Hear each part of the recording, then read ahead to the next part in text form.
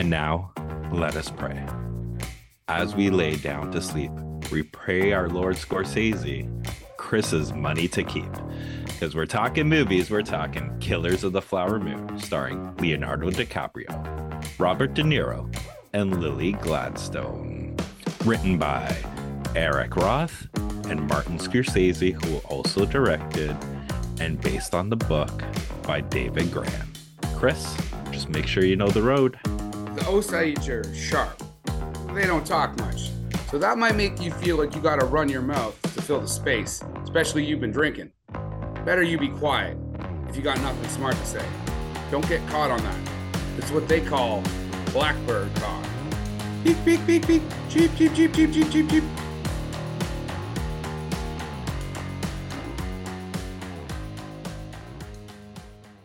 Hey everybody, and welcome to this week's episode of How'd You Like That Movie? As Scott said, we are going to be talking about the Martin Scorsese picture, Killers of the Flower Moon, 2023. But helping us out are some of our favorite people.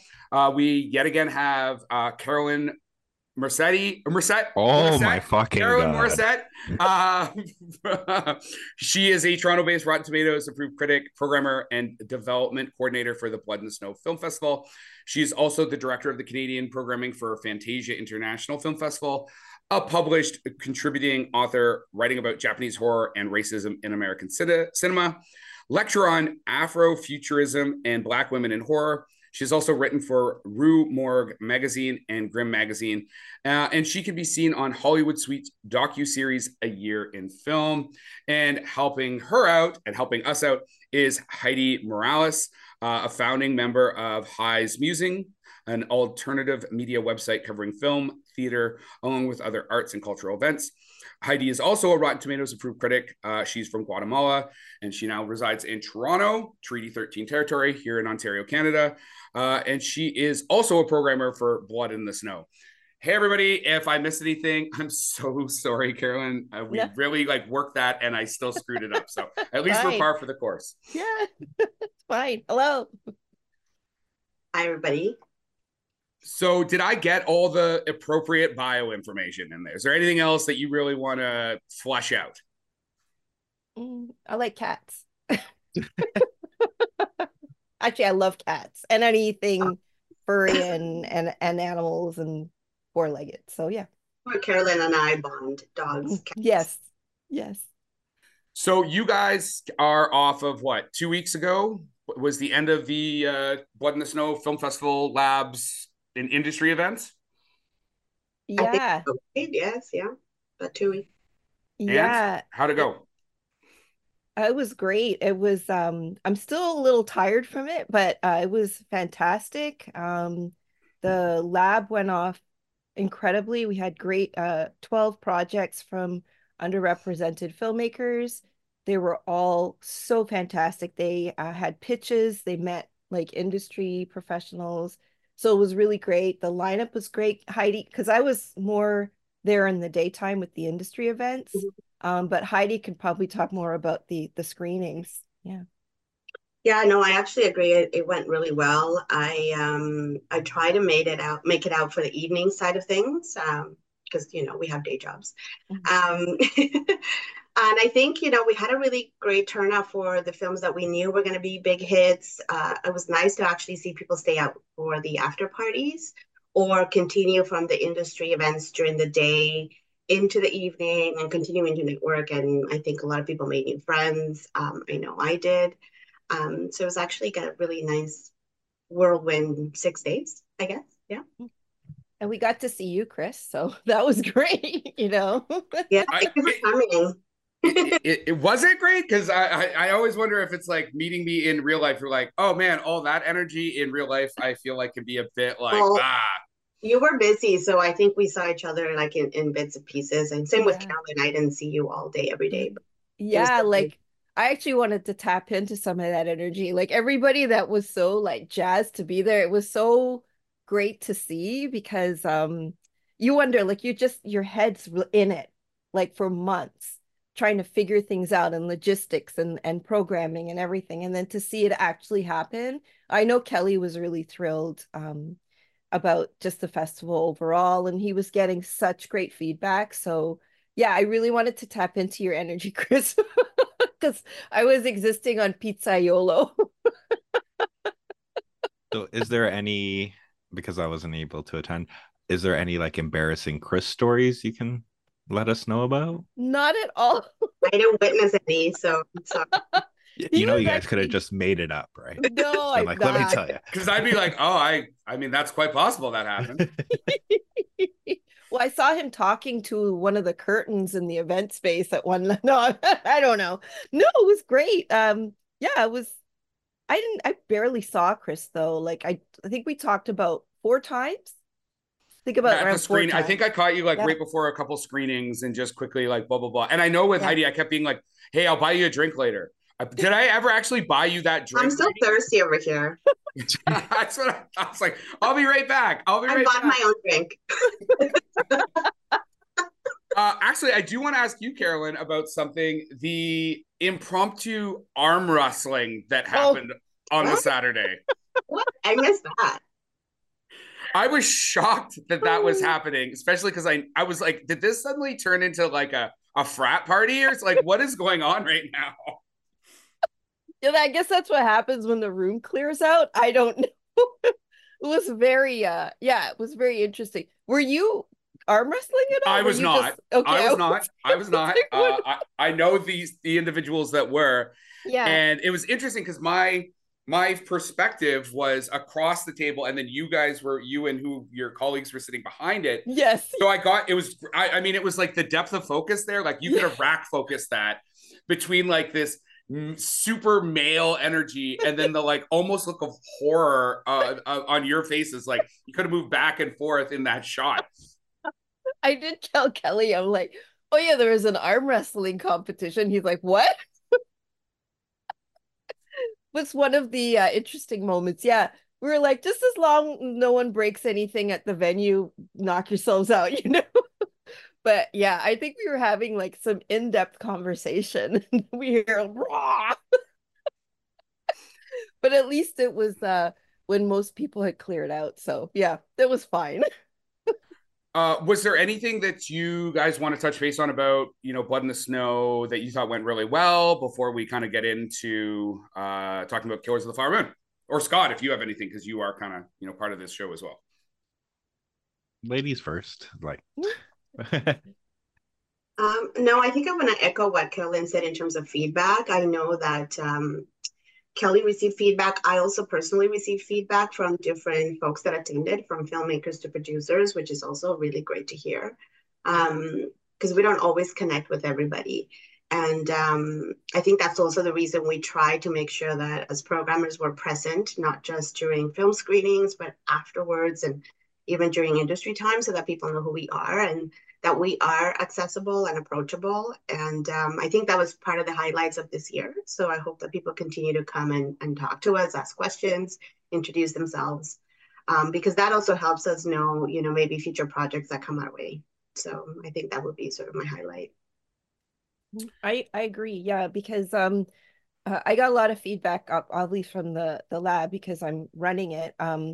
They a lot of people were just saying how welcoming and open people were at the festival, like everybody from attendees to our guests, panel guests, because it was really great. Kelly kind of organized it where, you'd have like industry events and then there'd be a cocktail after. So whoever could stay would like kind of stay, have a drink with people, chat. So, it's not like these industry people are at arm's length. You can actually interact with them and talk to them. And a lot of people made some great connections. So I think that's one of the huge parts of BITS is the community and the industry aspect. People come for the screenings, which is excellent. And we had some great Canadian films. But yeah, it's nice to see people coming after the screenings and the events to meet each other, Yeah. As someone who works on Fantasia, which is a internationally renowned festival, how would you say that Blood in the Snow compares? Like what, like vibe wise, like is there similarities? Is there different? Are they very different? Like, because you kind of work in both of those spaces. It's very similar because I know Mitch Davis, the artistic director at Fantasia, he is adamant about it being the festival being accessible to everyone. No like guest lists, no, none of this. I'm gonna kind of shade Toronto, but none of this Toronto like guest list garbage, because it just it's kind of prohibitive to people and it kind of creates a hierarchy.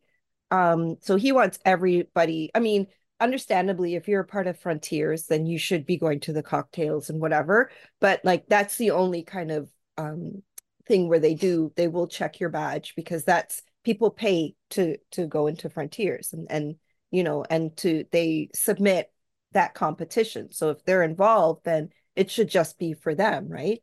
Um, but it's it's a similar vibe where you can meet distributors just kind of at a screening or at the pub at McKibben's, right? That's where everybody goes. So you'll see like directors, you'll see cast and crew, and programmers and the admin staff at Fantasia. So it's all really, really inclusive. So it's a very similar vibe. Yeah, I would say it's very similar. It's just on a larger scale. Fantastic. Are you guys ready then? Do you want to talk about this film or? Yeah. All right, Scott, I'm gonna wheel this over to you and let's go. Let's do Killers of the Flower Moon. Okay, I'm gonna let you go first though, or the ladies go first because I'm gonna be playing the role of Chris Langford in this one because I don't have very nice things to say about this movie. So I don't want to like. What's wrong with that? Yeah, Yes. I don't want to like bash it right from the beginning because I'm not Chris. I'm You don't very even know polite. if I like this film. You're just making some You assumptions. went twice. You're like, I went to the theaters twice to say like you gave the money twice, so you liked it. Like I already knew from the beginning. Listen, I know that De Niro has had some money problems with his ex-partner, so I got to make sure he's well taken care of for his flights to the Hamptons for brunch on the helicopter and stuff. I got to make sure Bobby's taken care of. So All right. Well, go ahead, and then I'll come in at you the guys, end yeah, there. you guys can go first. Yeah, because I'm more interested in like because my criticism is like based off of whose perspective this movie is about. Mhm. Which you know, but I wanted to see from like the female perspective, like am I wrong in thinking like this is following the wrong person in terms of this film? Right? That is the Mm, question, right? And I think mhm. every person you ask that question to will have perhaps a slightly different answer and for perhaps different reasons. So I think I agree that the point of view is it's obviously skewed to a particular group of people, which is maybe white people. But in saying that, I'm also aware that the source material was a book that was written by a white person. So I kind of do keep that in mind as well in how they started in the story. I can provide more bits later, but that will be where I start. And from a cinematic point of view, Scorsese films always look good. So I will give credit to the production because it deserves the credit because he had a lot of money as well, right? So I'll let Carolyn add a couple of things. Well, I my initial reaction, um, I was really angry watching this film because I'm like, wait a minute. Because I went in, I didn't want to read too much about it. Because I'm, my I have tunnel vision sometimes and I'm always watching horror and what have you. And then when award season comes around, I kind of catch up on all the other films. So I knew I heard about this. I'm like, oh, Leonardo, De Niro, Scorsese, they're all in it together, yada yada yada. I'm like, okay, whatever, I'll catch up with that film. Um, and as I was watching it, I was just getting angrier and angrier. And I'm kind of revolving. So on one hand, he's like in the lexicon of cinema. He is like Scorsese, right? So everybody looks up to him. So his telling this story will get it out to a larger audience because I had no idea about this. zero. I had no idea that this was happening. I mean, we'll get into it later, but you look at how they reference the Tulsa massacre, right? And that only came into light, I mean, within my kind of world, I would say the last 4 years. So to know that, I mean, we already know that Indigenous people have been fighting for their land and for their rights, for eternity, basically. So to know that this particular story, this particular thing actually happened was really infuriating. So for Scorsese to take a story like that and make it known because of who he is, I applaud that, because I think a larger audience would have seen it if there would have been an indie filmmaker who had taken the story and done something really incredible. It would have not have gotten out to this large of an audience. However, I also agree with, like, why is he telling this story? Is it just because he read the book, he liked the book, who is also written by a white person? Oh, let's tell the story. Like, I know it comes from a good place. I know it comes from a good place, but also, and I know he consulted with people, and there's like the Osage was a huge part of this film in behind the scenes, but it just like, we're still doing this in 2023. I think that's what my overall feeling of it is. So I think that so this is an important part of this conversation, though, is kind of what you're talking about. So you have this story, and yes, the book is written by a white person. Supposedly it is very well researched. According to the background I read on the book, the difference between the film and the book is the book is almost more like a police procedural. There's more about the FBI and J. Edgar Hoover, where Scorsese wanted to kind of make it a character-driven production. So the one thing that you've kind of alluded to is it's a Martin Scorsese film. More people see it, but it also gets a $200 million budget because it's a Martin Scorsese film, right? Like, Apple comes on board because, you got De Niro, DiCaprio, and Martin Scorsese as like a trifecta. That's how you get this film made. So the challenge, because unfortunately it's still the entertainment business, right? Like, Apple didn't even care if I'm sure they care, but it wasn't super critical for it to even do really well at the box office. Like, it's got a $200 million budget, plus your marketing budget on top of that. It did 155 million, but more importantly, it's currently number one on iTunes at a price of like $25. So Apple is going to continue. First off, it gives them content for Apple Plus, and then they can keep recouping money just on people watching at home. I think it speaks to, and feel free, definitely, I'd like to hear your perspective on this. I think the way we can get these stories told properly is sort of like what you guys are doing with The Lab over at Blood in the Snow, is that we don't have those big name directors quite yet. Not at, like you said, not those quintessential, lexicon, people who are in the lexicon of film that are, I mean, they're starting to be with women, but like POC and some POC, Black filmmakers and stuff. But until we raise up those Indigenous filmmakers, they're not going to get $300 million budgets. And again, I'm more than happy to have you tell me I'm wrong there. No, I would agree, and I know that was part of the deal with Apple, right? Because Paramount Plus also was in that deal, and they're both making money off this film. And Apple sort of took a back seat to having the film do this global release in cinemas that Paramount Plus benefits from. And then now, like you said, iTunes is going up in numbers. And so Apple is doing really well because they agreed to release it in time for this campaign of your consideration, award seasoned type of releases, right? Or re-release, if you will, for some films. So there's always going to be a talk about, there's always going to be an angle of money and entertainment, like you said, because it's Hollywood, it's mainstream media. And yeah, I would agree that because it is this trifecta of names, that's the reason these two big name companies sort of backed the film. And I'd be curious to see moving forward if in fact they will be supporting filmmakers of different groups and put their money, where it should be. Scott, you haven't said anything. Okay, so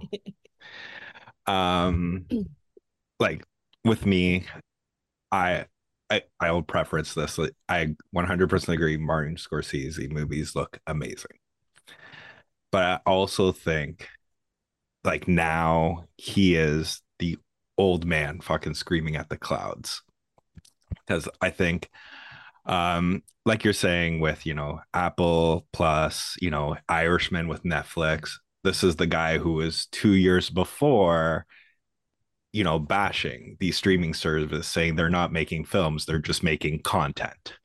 But then when the studios don't want to, when he has, like, I'm going to say envy of superhero movies because they're getting made for $200 million, and, he can't get his movies made for that. He goes to these streaming services, and now it's okay. Right. But in terms of this film, I was like, I had no issue following technically, and spoilers, the villains of this film. Like, oh, and I don't think for it's me, a spoiler because they kick the thing off pretty quickly. You know what the fuck is going on. You know what I mean? like, I will pay money for like a Halloween remake where I'm just following the point of view of Michael Myers. Like, you give me that first scene for 2 hours and just him in his head wanting to, crochet. That's all he wants, right? And these people are in his way, whatever. I will pay money for that. Like, the villain perspective. The point when I had issue of this was when you get to the third act and it's you know, the podcast that's not a podcast, when they're doing the radio play. Oh my God. And then when technically Scorsese has the audacity, because he's the one that's now going to read her obituary, and he's all sad, and then he goes, there was no mention of the murder in her obituaries. I'm like, when you have technically, if she was so vital to this movie, and her, like, she was so vital, and Jesse Plemons, who's comes in for 15 to 25 minutes of a 3.5 hour movie, has more lines than she does and is seen more than she does. That's what turned me off completely of this film, because you can't make her so vital that she's an afterthought through, like, half the time you don't see her. She's just, bedridden or whatever. And then have the, like, to me, the audacity to come up there and pretend you're crying over her obituary. I'm like, you didn't give a shit enough to make her vital in this film, to try to turn it around at the end to be like, woe is me, like, look at me, I'm awesome, kind of thing. That's what completely turned me off of this film. That's Go ahead. Here. So it's funny you mentioned that, because I've seen this film twice as well now. And on the first time I was thinking the same thing, Scott, right? It's like, also WTF. And then on the second sit through the film, then I'm thinking, okay, maybe they're trying to show me that this is in fact the way it's always been. The point of view of a lot of these stories has always been through this white lens. And it's sort of kind of concretely showing the audience, this is the way that we've been feeding you stories and history for a lot of years. I'm not taking their side by any means, or Scorsese's side, but I can see how it could work in like another angle, but it's still very enraging to sit through, right? And then it kind of goes back to the source material, because the source material in the book, the character of Tom White was kind of pivotal because it was a procedural, like Chris was saying. So that's also why we see that, the character of Molly wasn't as well developed in the film, even though they're trying to sort of incorporate more of an indigenous perspective, right? So there's a lot of conflict as you're sitting through the film. At least that's how I was sitting with it. I agree, because like the Scott, you really nailed it. I was watching it, the ending's coming up. I'm like, what the hell is this? Like, what is, you're reducing everything. And thank you for bringing that perspective, Heidi, because it kind of it reduces it to this radio play where people are like, oh dear, that's so terrible, where you're kind of flipping to the newspaper, you see like a really horrible, oh, this person this indigenous person was, murdered for their money. Oh, that's so terrible. So it kind of really takes you out of it, right? So I think that's a really interesting way and valid way of looking at it. But I was like, are you kidding me? Maybe they're doing it to incite that emotion so that people Absolutely. do get angry and say, this is not how it should be told, like, I thought it was interesting the cast too, like Larry Fessenden, who is like indie horror name, Yeah. producer, director. I'm like, is that Larry Fessenden? I actually met him this summer and he's awesome. He is quite a character.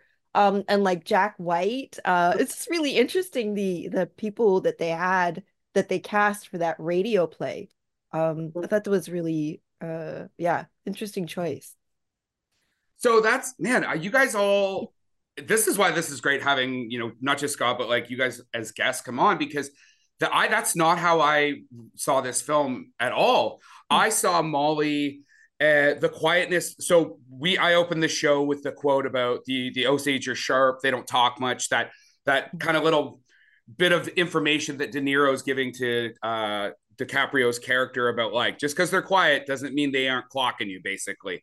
And that's what I took from Molly, is she's just like sitting there like, you white people, you just want to talk. You always want to talk, talk, talk, talk, talk. And she is, just because she doesn't have lines doesn't mean she's not important. And I at no point did I feel like she was being marginalized in the story.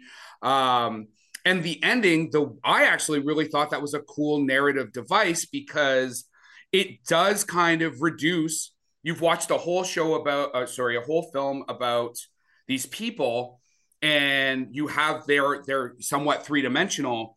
But yeah, in the end, they did just get reduced. Specifically, her, she did just get reduced to a couple lines in a newspaper. The fact that this tragedy that happened to her people and how she was so pivotal in it kind of being solved, resolved, whatever, doesn't even get mentioned in this poor woman's life. Like, I thought that was so telling. So I saw it as like this masterful way to tell that story, as only, like, again, Martin Scorsese as a white director can tell it. And I think it is actually good that he didn't try and tell it from the Osage perspective, because he can't do that. You need in my opinion, you need an indigenous director to do that lens properly. So I think that by showing it through the white man's lens was the best he could do with that story, because I think anything outside of that would have gotten like really inappropriate. So yeah, I mean, and that's the validity of all of our opinions, right? Because we bring different knowledge and experiences to watching these films, right? You also make films crits, so you also appreciate things about the film that are perhaps different from what I appreciate, because I'm not a filmmaker. But I do think it's an interesting device, like you mentioned. And I've been watching some of the interviews, or reading some of the interviews with Lily Gladstone, and she's saying, she doesn't dislike the character. I think she did her character justice, and she agrees that, in her opinion, they did as much of a true character that they could build, because there wasn't a lot in the book about her.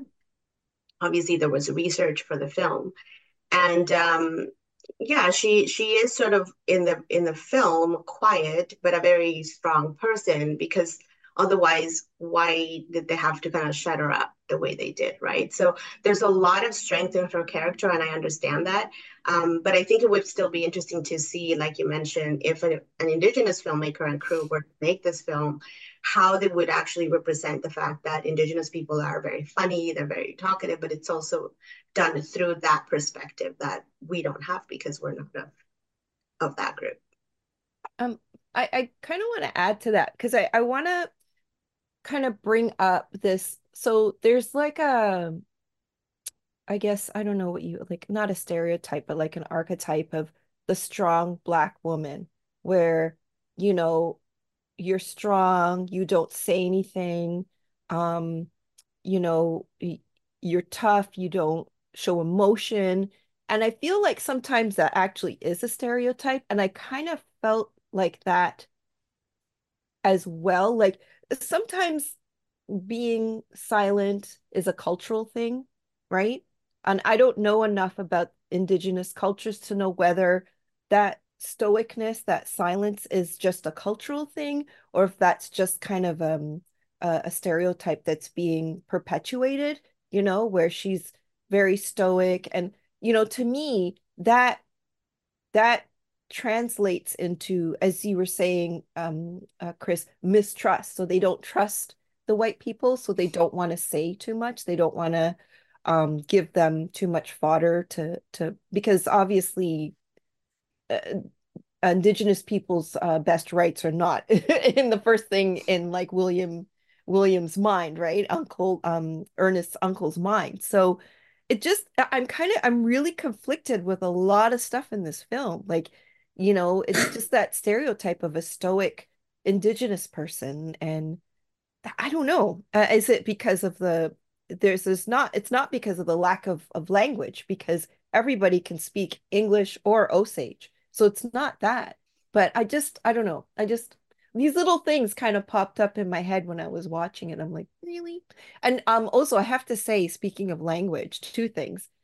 Hearing Robert De Niro's character speak Osage just made my skin crawl because he's doing it for his benefit. He's slithering into their community and their culture like a poison, and he's just getting into their system, and he's learning their language. It just made my skin crawl. So I commend De Niro for that, his performance, because it really made me feel like ill and creeped out. And also their language consultant, what's his name? I looked it up here. Christopher Coate. He also had he has mixed feelings about the film as well. Because he wondered, he appreciated the collaboration with the Osage people, but he also was like wondering what an indigenous person would have done with this film. So it's just really interesting. I mean, on the topic of thoughts, I mean, Devilry Jacobs, she basically had a really long thread on Twitter, but essentially it starts with, I have thoughts, I have strong feelings. This film was painful, grueling, unrelenting, and unnecessarily graphic. And I mean, anybody who's listening, I would recommend just going, looking at her tweet. I'll throw it in the show notes as well to check it out, because it is extensive. So I found this film, first off, the 3.5 hours actually kind of slipped by. Like the pacing was perfect for this film, but it made me very angry. Like angry, not as in like I'm angry at the filmmaking, but it did invoke that like injustice. They did such a good job of making you feel for these people and like almost want to scream out, like you're just watching people just get murdered one after another. But there is some stuff that felt a bit trauma porny for me. Like when they do the autopsy on the body and you can hear the bone saw against the skull and stuff like, I was like, I didn't feel that was necessary. Again, it felt a bit gratuitous. Even seeing the body, like her sister's body pulled from the ravine, like you can do exposition without showing a mutilated corpse of an Indigenous woman, even if the story is about the murder of Indigenous, women primarily, right? So yeah, I also still had, even on the second watch, I also felt uncomfortable with that particular scene as well. And I mean, as Carolyn mentioned, we watch horror and, crime thriller. I watch crime thrillers all the time, but I think it's just the way that it's used in this film. But I also wondered about who's watching the film and how they're going to take those sort of scenes in, right? Because some of us are kind of tired of seeing these stories being repeated this way, like you said, with the trauma porn sort of vibe in it. But somebody else will be like, oh, wow, that is horrible. And that's how they understand that something horrible actually happened to people that still exist in this world, right? So I think it's who is sitting and kind of watching it. I think some of us, and I've had this conversation with friends as well of varied cultures. And I have some Black friends who are like, I don't want to watch like, slavery type films anymore because I'm done with it. So that line always stays with me in terms of like, what are we seeing depicted on screen and how we take it in. Agreed. Yeah, because it was for a drama. I found it was pretty graphic, and you think of the missing Indigenous women and girls, and along that actual like that's actually happening, still happening now, you know. It's just you wonder about the sensitivity, and again, as Heidi says, who's watching it, because it is really like, I really enjoyed reading Devry's thread, because I just thought it was so poignant to know that this is an Indigenous woman watching this, and this is her real time reaction to it. So yeah, it's perspective is everything. Like, who's watching this? Well, and I think that I was trying to find the tweet while you guys were talking there. Lily Gladstone, and I'll just paraphrase. She basically said, like, as Indigenous people, go watch this film when you're comfortable. Watch it with people you feel safe with, because, you know, essentially it is going to be a traumatic experience, and some of you are going to have some triggering effects to it. So I think that, I mean, that is almost like a nicer way, or not, I don't even say nicer, but like a different way of kind of getting at what like Devilry Jacobs is saying, right? Like, it's a traumatic film. And I mean, even not being, like I said, not being Indigenous, like, it made my blood boil to watch these. And I think that actually is a testament of both the story and the filmmaking, that when you can evoke real emotion in your audience. I mean, they had a great book that they're coming off of. The writer of the book is Killers of the Flower Moon, American Crime and the Birth of the FBI by David Grant. So he's a staff writer for the New Yorker. He also wrote, actually, and as being, you're South American, correct, Heidi, or Central American? I'm Central American. So the same writer did The Lost City of Z, A Tale of Deadly Obsession in the Amazon. I'm aware. So it's interesting. It's like, so like, I'm just like, he's a journalist. I'm assuming he knows how to do research, but it's like, again, you've got like this white dude that seems very, very interested in Indigenous cultures. But you have this book that's, you know, a New York Times bestseller, and then you have, you know, Martin Scorsese coming in and directing it, and that emotion that gets invoked, I thought it showed like such a powerful use of cinema, I guess, is where I'm kind of going with this. But the other thing I want to say is the screenplay is written by Eric Roth, who did like Forrest Gump, The Insider, Munich, Curious Case of Benjamin Button, Mank, A Star is Born, Dune. Like, this is a A-list screenplay writer, right? So, I mean, yeah. I guess they put their money into where they know they're kind of like you know, a guaranteed win, so to speak. They put their money where they know things were going to be taken care of. So I mean, I guess that's good. I don't know. I'm just so conflicted. Like, I'm just so, because I agree with you. It's really evocative. It makes you angry. It makes you root for these women. And like, you know, there was one part of the film where they get Ernest, they take Ernest, they question him, and he's like, my wife is sick, right?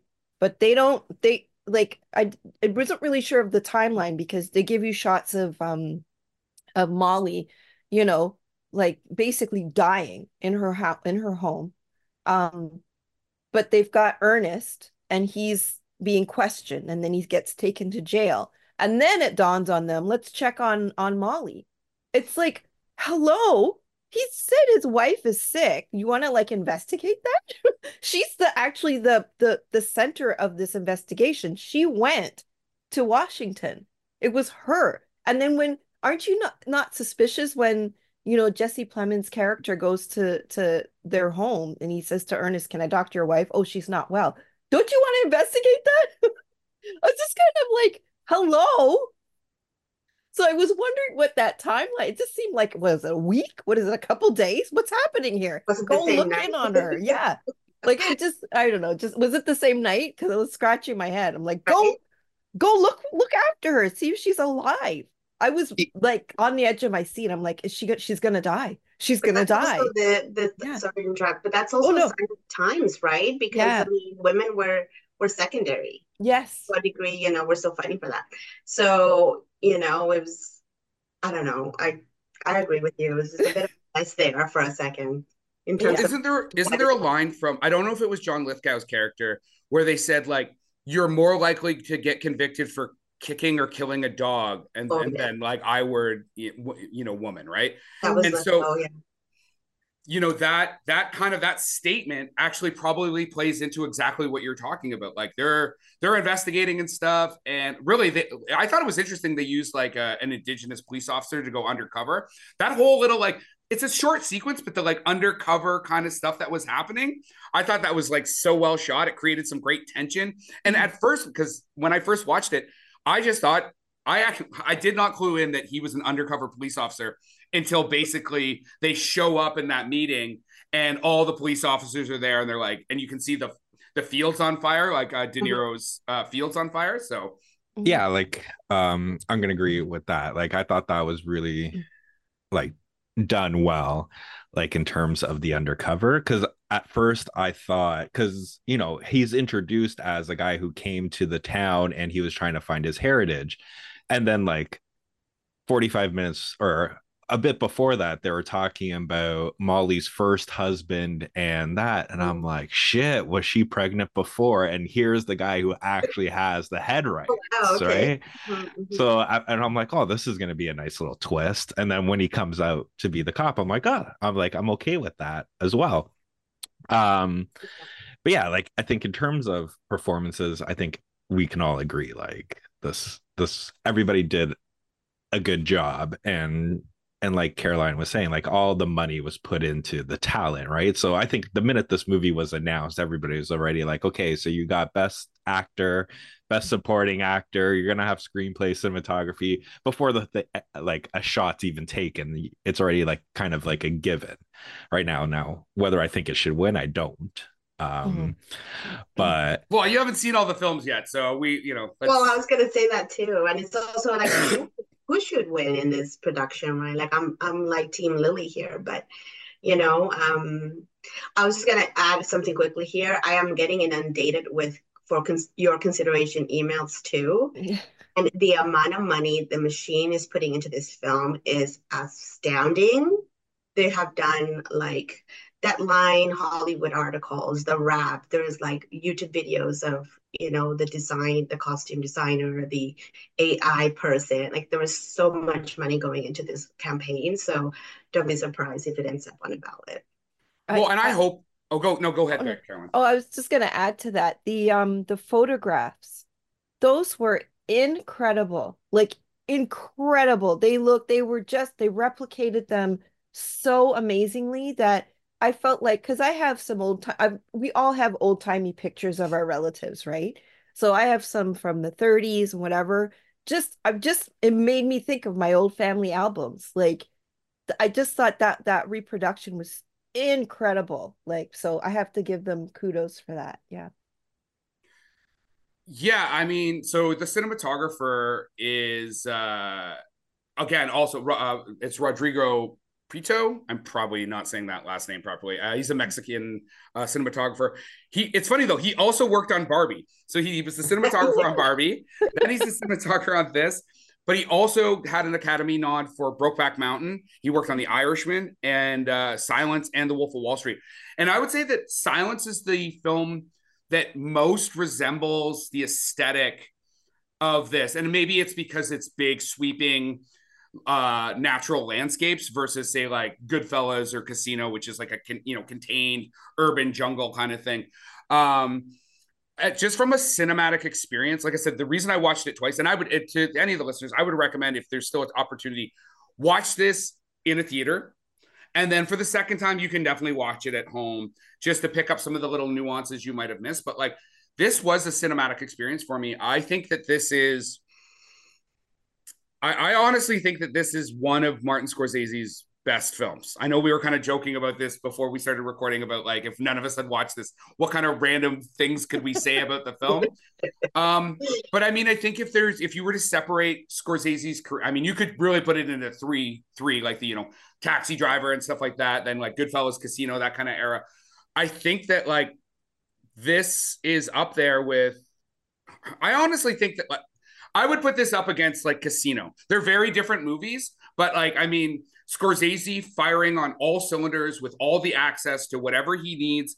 I mean, Goodfellas is one of my favorite movies, obviously, because I'm a middle-aged white man.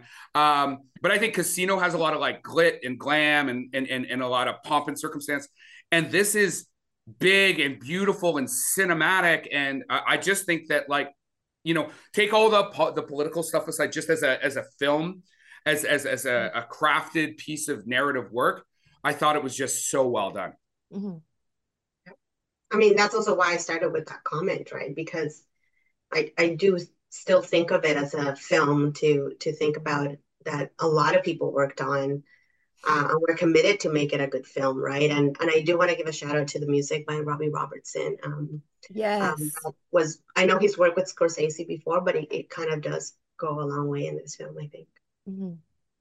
Yeah, that was one of the things I did notice as well. It's the scoring, the music, and I love Robbie Robertson. It's, very sad that when did he pass? I think it was 2 months. Yeah, just this summer, right? Yeah. Yeah. Yeah, he's always been a favorite of mine, just in like the Canadian music industry, and knowing that he was Indigenous and that he's been so long standing in this industry, just like a fixture for me. Like, I don't know. It that's what I think I liked, is that the collaboration with all the Indigenous creators and industry people, and so there is that to be said. So it's like you were talking about how there's a big push for this. I mean, the things that it's done so far that I think are important, getting ready for this, the Oscar season in the new year.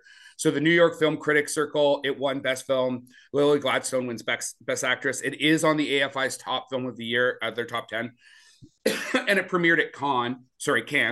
My quote though is about Lily specifically, because I'll be honest, amongst these like two really powerhouse actors, like, yes, we've got Jesse Plemons and we've got what's his name there from The Whale, Brendan Fraser and John Lithgow. But like her performance in this is so both stoic and warm and controlled. Like and again, she's between Leonardo DiCaprio and Robert De Niro, and I would say she's not only just holding her own, she is the best performance in this film. And so I've got a quote from Jocelyn Novak from the Associated Press. Leonardo DiCaprio and Robert De Niro both turn in superb work, but Gladstone, in the rare Scorsese film that gives center stage to a female character, is the emotional core here, and it's her face that stays etched in our memory. 100%.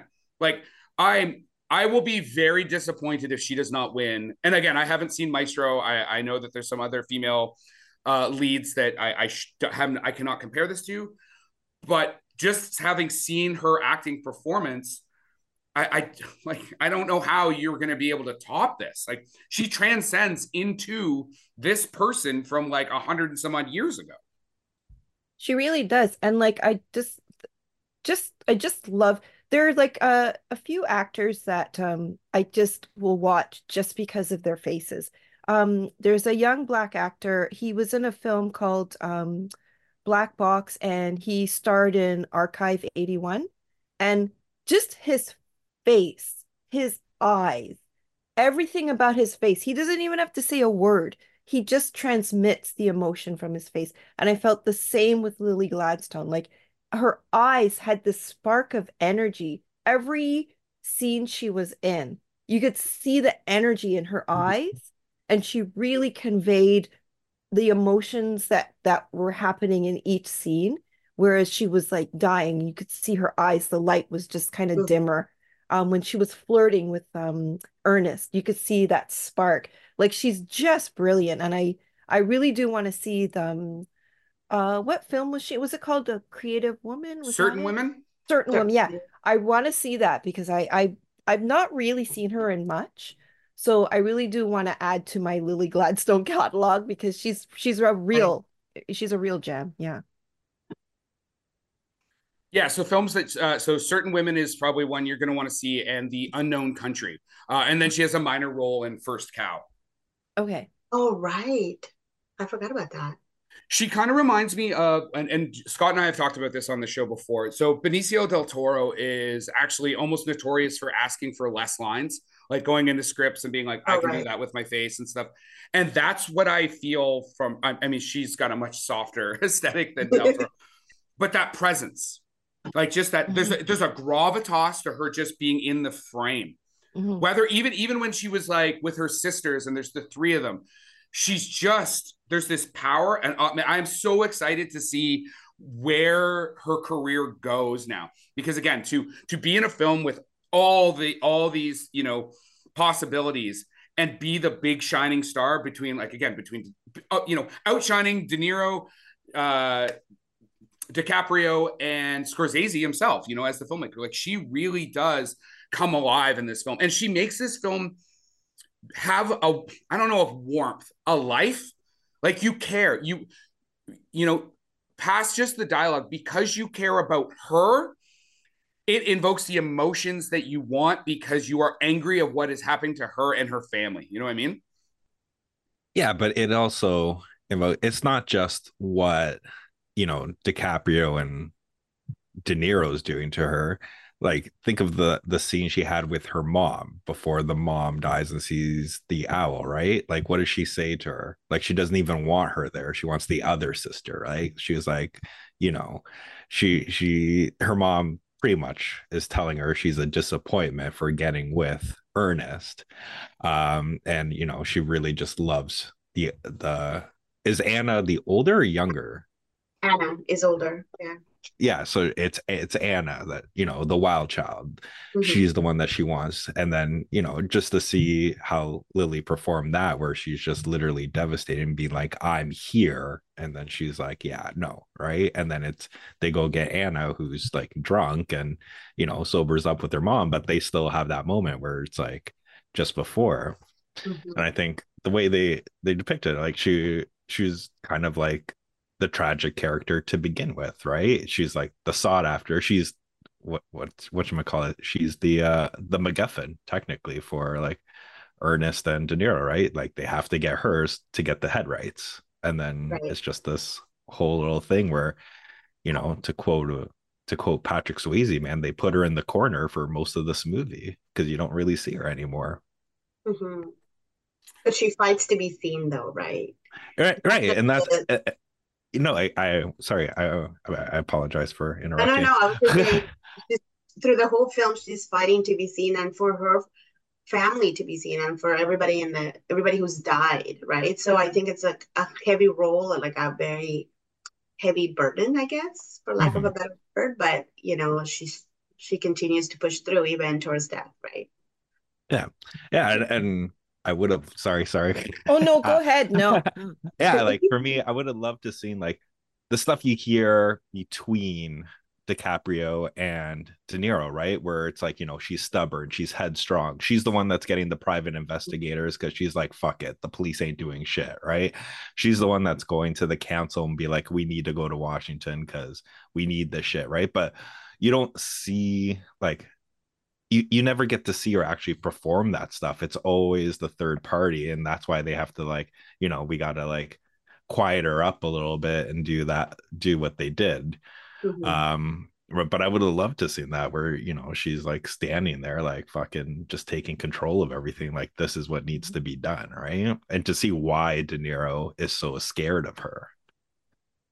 Well, you mentioned the council, that speech, I was like, yes, yes. And I was wondering, I'm like, okay, my hope and my dream is that they said to the actors, okay, what do you think the council said? They would like, say, right? Yeah, I would hope that they said to the actors, okay, you all sit and talk and kind of come up with what the council said, because I was just like, I was sitting here in my, you know, room going, yes, because I just thought that was so brilliant. And just like, you could tell, like, those actors were feeling those words. They were feeling it, you know? Yeah, I And agree with that. A second scene that I want to mention that I really loved, you already mentioned it, was when she's sitting, Molly's sitting with her sisters, Mhm. before she formalizes her relationship with Ernest. And they're sort of speaking in their language, and they're actually describing, it's like she knows very well what she's getting in Ernest, right? Like, yeah, he wants money, but not a lot. Like, there's a lot happening in there, and you see Molly in a different light. She's not being stoic or super strong. She's being herself in that element of being with her sisters. That is a scene that I think will resonate with Mhm. a lot of people. Well, and the topic of like the actors all being kind of like in the groove with each other, that famous scene of, I don't know what you just said, but it must be handsome, Yes. Indian for handsome devil or whatever. And she laughs, was improv, right? Like that was just Yeah. improv, but they are so in sync. They are those characters. Those characters are living and breathing and interacting with each other as real people at that time. And that scene is, that's so perfect. I excuse me, I love Lily Gladstone's just mannerisms, like Mhm. just these subtle little acting things, her little chuckle. She's fantastic. And just to Scott, so the mother is played by Tantu Cardinal. She's a Yes. Cree Métis woman from Alberta. So I love her. Love her. There's a film, it falls around her, right? Is that right, Yes, Heidi? yes, Oh, yes, I love it. that movie is so good. If you can check it out, I think it might be on CBC Gem or Canopy. It's on a lot of free streamers. So if you can check that Yeah, out, she is incredible in that film. Yeah. yeah.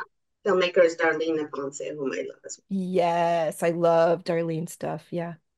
Mhm. So it's got a 93 from the critics on Rotten Tomatoes and an 84. I'm actually surprised that it's not higher with an audience. So I don't know, because I mean, I don't know what you would be going into this film thinking you're about to watch. You know what I mean? Like sometimes you get low audience scores because they thought the movie was going to be one thing and it was something else. Like this film definitely, it was the best version of what I thought I was going to see, but I had no misconceptions of like what, like I didn't think I was going to go in and watch Tommy Guns and Gangsters or whatever. Like I don't know what people thought so I don't know, what do you guys think would bring down this audience score? I think it depends where the audience is coming from, right? Because I think now that it's probably available more widely outside of the US and like, well, generally North America and Europe, people may not have known the story. People may not like the length, right? Like, I mean, I still kind of get a little uncomfortable when I read, oh, 2 hours and 14 minutes, right? And I'm like, oh gosh, right? So sometimes even just reading that the film is long, people get turned off by that.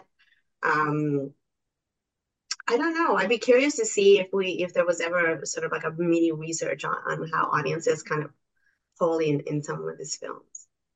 I agree with you, Heidi. I think it's primarily the length because I think over the last 3 years, people's attention spans have like reduced.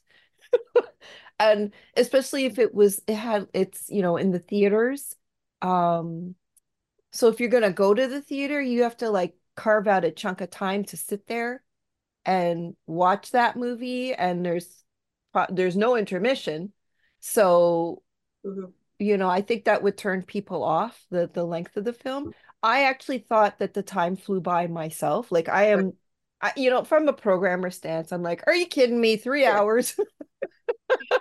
This the programmer in my mind is like, no one's gonna program that. But I Well, mean, it we're doesn't not. need to be programmed. It's a Scorsese Yeah, film. exactly, right? That's what I was gonna say. I'm like, nobody, who cares? It's Scorsese. He can do whatever the hell he wants, right? But that's automatically, I'm like, 3 hours, or like even from a critic's standpoint, I'm like, 3 hours? Come on. But it flew by. So I do agree that you don't be put off by the length. Like if you're gonna see it, just watch it. Like, and especially, I mean, watch it off of Apple if you're worried about that. You can pause it. It's a pause button. Mhm. But yeah, I think that the length is putting people off as well. And I wonder if basically they're kind of apprehensive because of what we've been discussing, like who is telling the story. Maybe they're kind of apprehensive about that and supporting a film that is actually Mhm. done by, an Italian American like white director and written by two white men, right? So Possibly, yeah. Scott, what do you think? No, I was gonna say I would agree. I think in terms of the negativity, I think like with like we were saying before, with Devery Jacobs and all everything like that, her putting out her thoughts on it, a lot of people jump on that as well, right? And some people could not have even watched the movie and they're just jumping on what she's saying and bringing down the scores, right? And who knows? Maybe it's just an influx of people who like Marvel movie and they're like fuck Scorsese, right? Like he keeps on talking bad about Oh, superhero right. movies. mhm. Right? Well, audiences keep not showing up for those same superhero movies. So No, but what I'm saying is like he bashed him for so long, like people are crazy, and The whole and grudges, is that vengeful. what you're Yeah, saying? exactly, right? Like who knows? And in context, Scorsese's best movie was Cape Fear, but I'll stand on Uh, that. I'll stand on agreed, that one. Good. It's very good. agreed. De Niro's wild in that film too. Actually, so De Niro's wild, but what's her name? She's Jennifer or it's not not Jennifer. it's not Jennifer. Julia She's Julia Juliette Julia Lewis. Lewis. Lewis. Oh, Julia Lewis. Those like the interactions between like that classic scene where like doesn't he stick his fingers in her mouth or something like that? Like Yeah. it's oh, intense, man. It's so creepy. intense. One of the things I want to bring up about Devery Jacobs before we start to wind down here is I think it's interesting that she is making these comments. So she was in a film by the late great Jeff Barnaby called Rhymes with Young Fools. She was Mhm. the lead performer.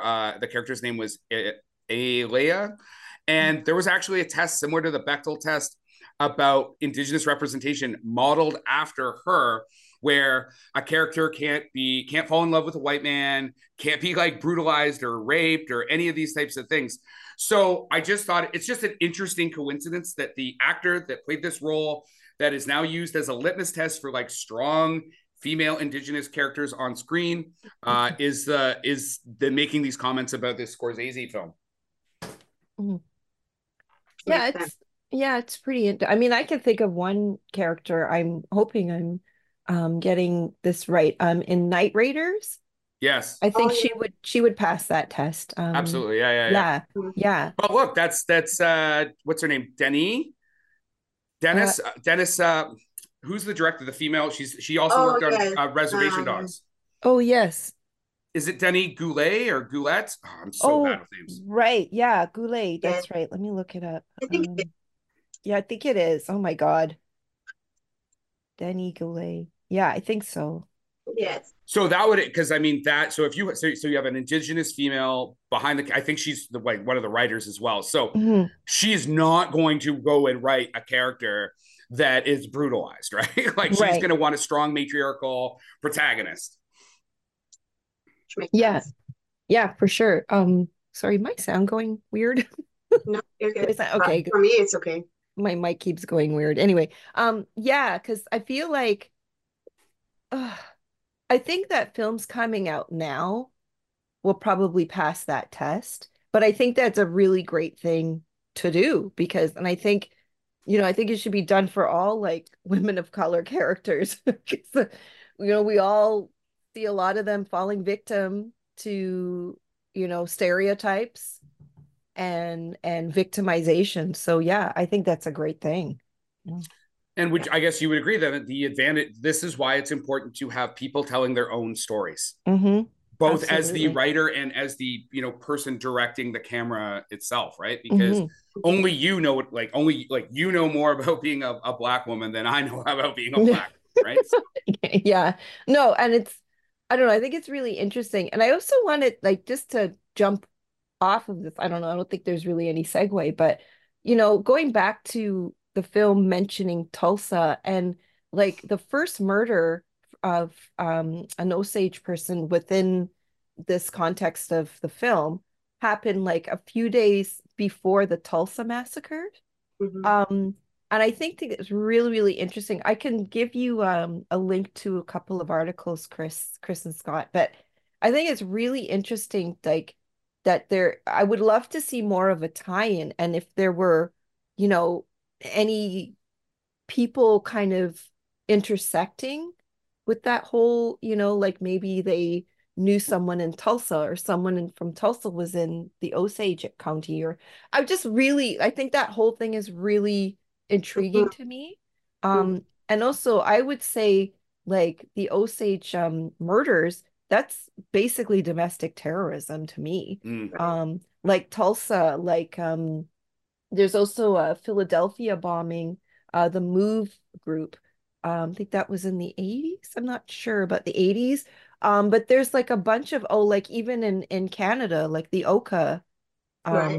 standoff, Standing Rock. Everyone should watch Beans, Yeah, because we love that film. That's so incredible. Like just these things that kind of showcase domestic terrorism against people of color.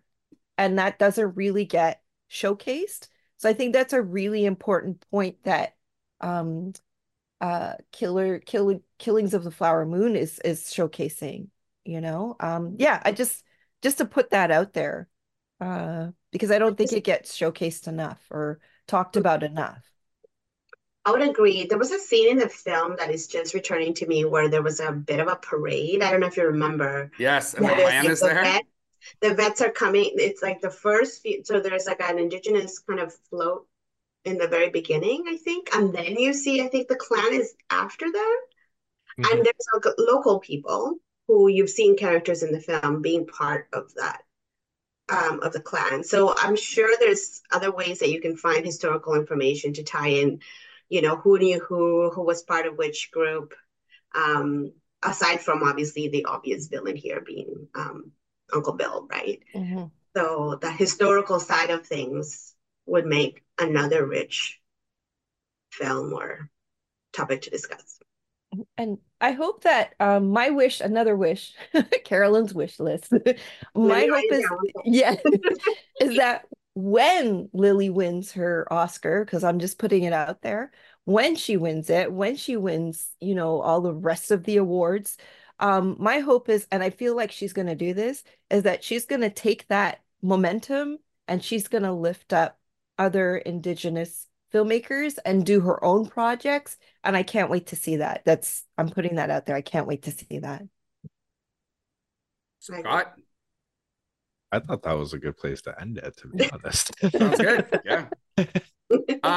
Unless you guys say, yeah, I agree. I think that's a great, I think we all want that for her and for her, again, underrepresented filmmakers as well. Unless there's anything else, we will thank you again for coming on the show, and we look forward to having you guys on again. We love having you guys here. So that's fun. Thank you.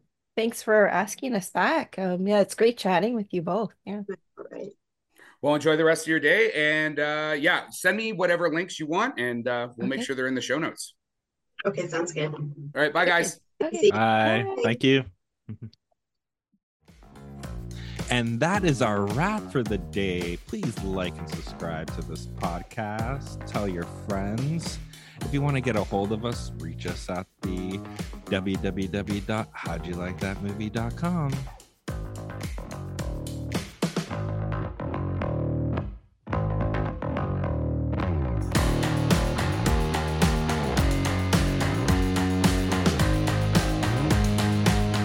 You got anything else before I let you go? No, I think that was good. It was a good episode. And yeah, the only thing I was like, I didn't want to, like, on your time, because it says scheduled meeting time is over. That's because I only had it set for an hour, right? Oh, okay. But we ran over an hour, so. I was like, did this thing like stop recording? We're not even recording. I go, oh shit, we forgot to record. We just like pop on and do like 30 seconds of like Killers of the Flower Moon, and then we're like, we're good. I might actually go see if it's still playing in the theater and go watch it again. It's at the Princess. That's the only one I know.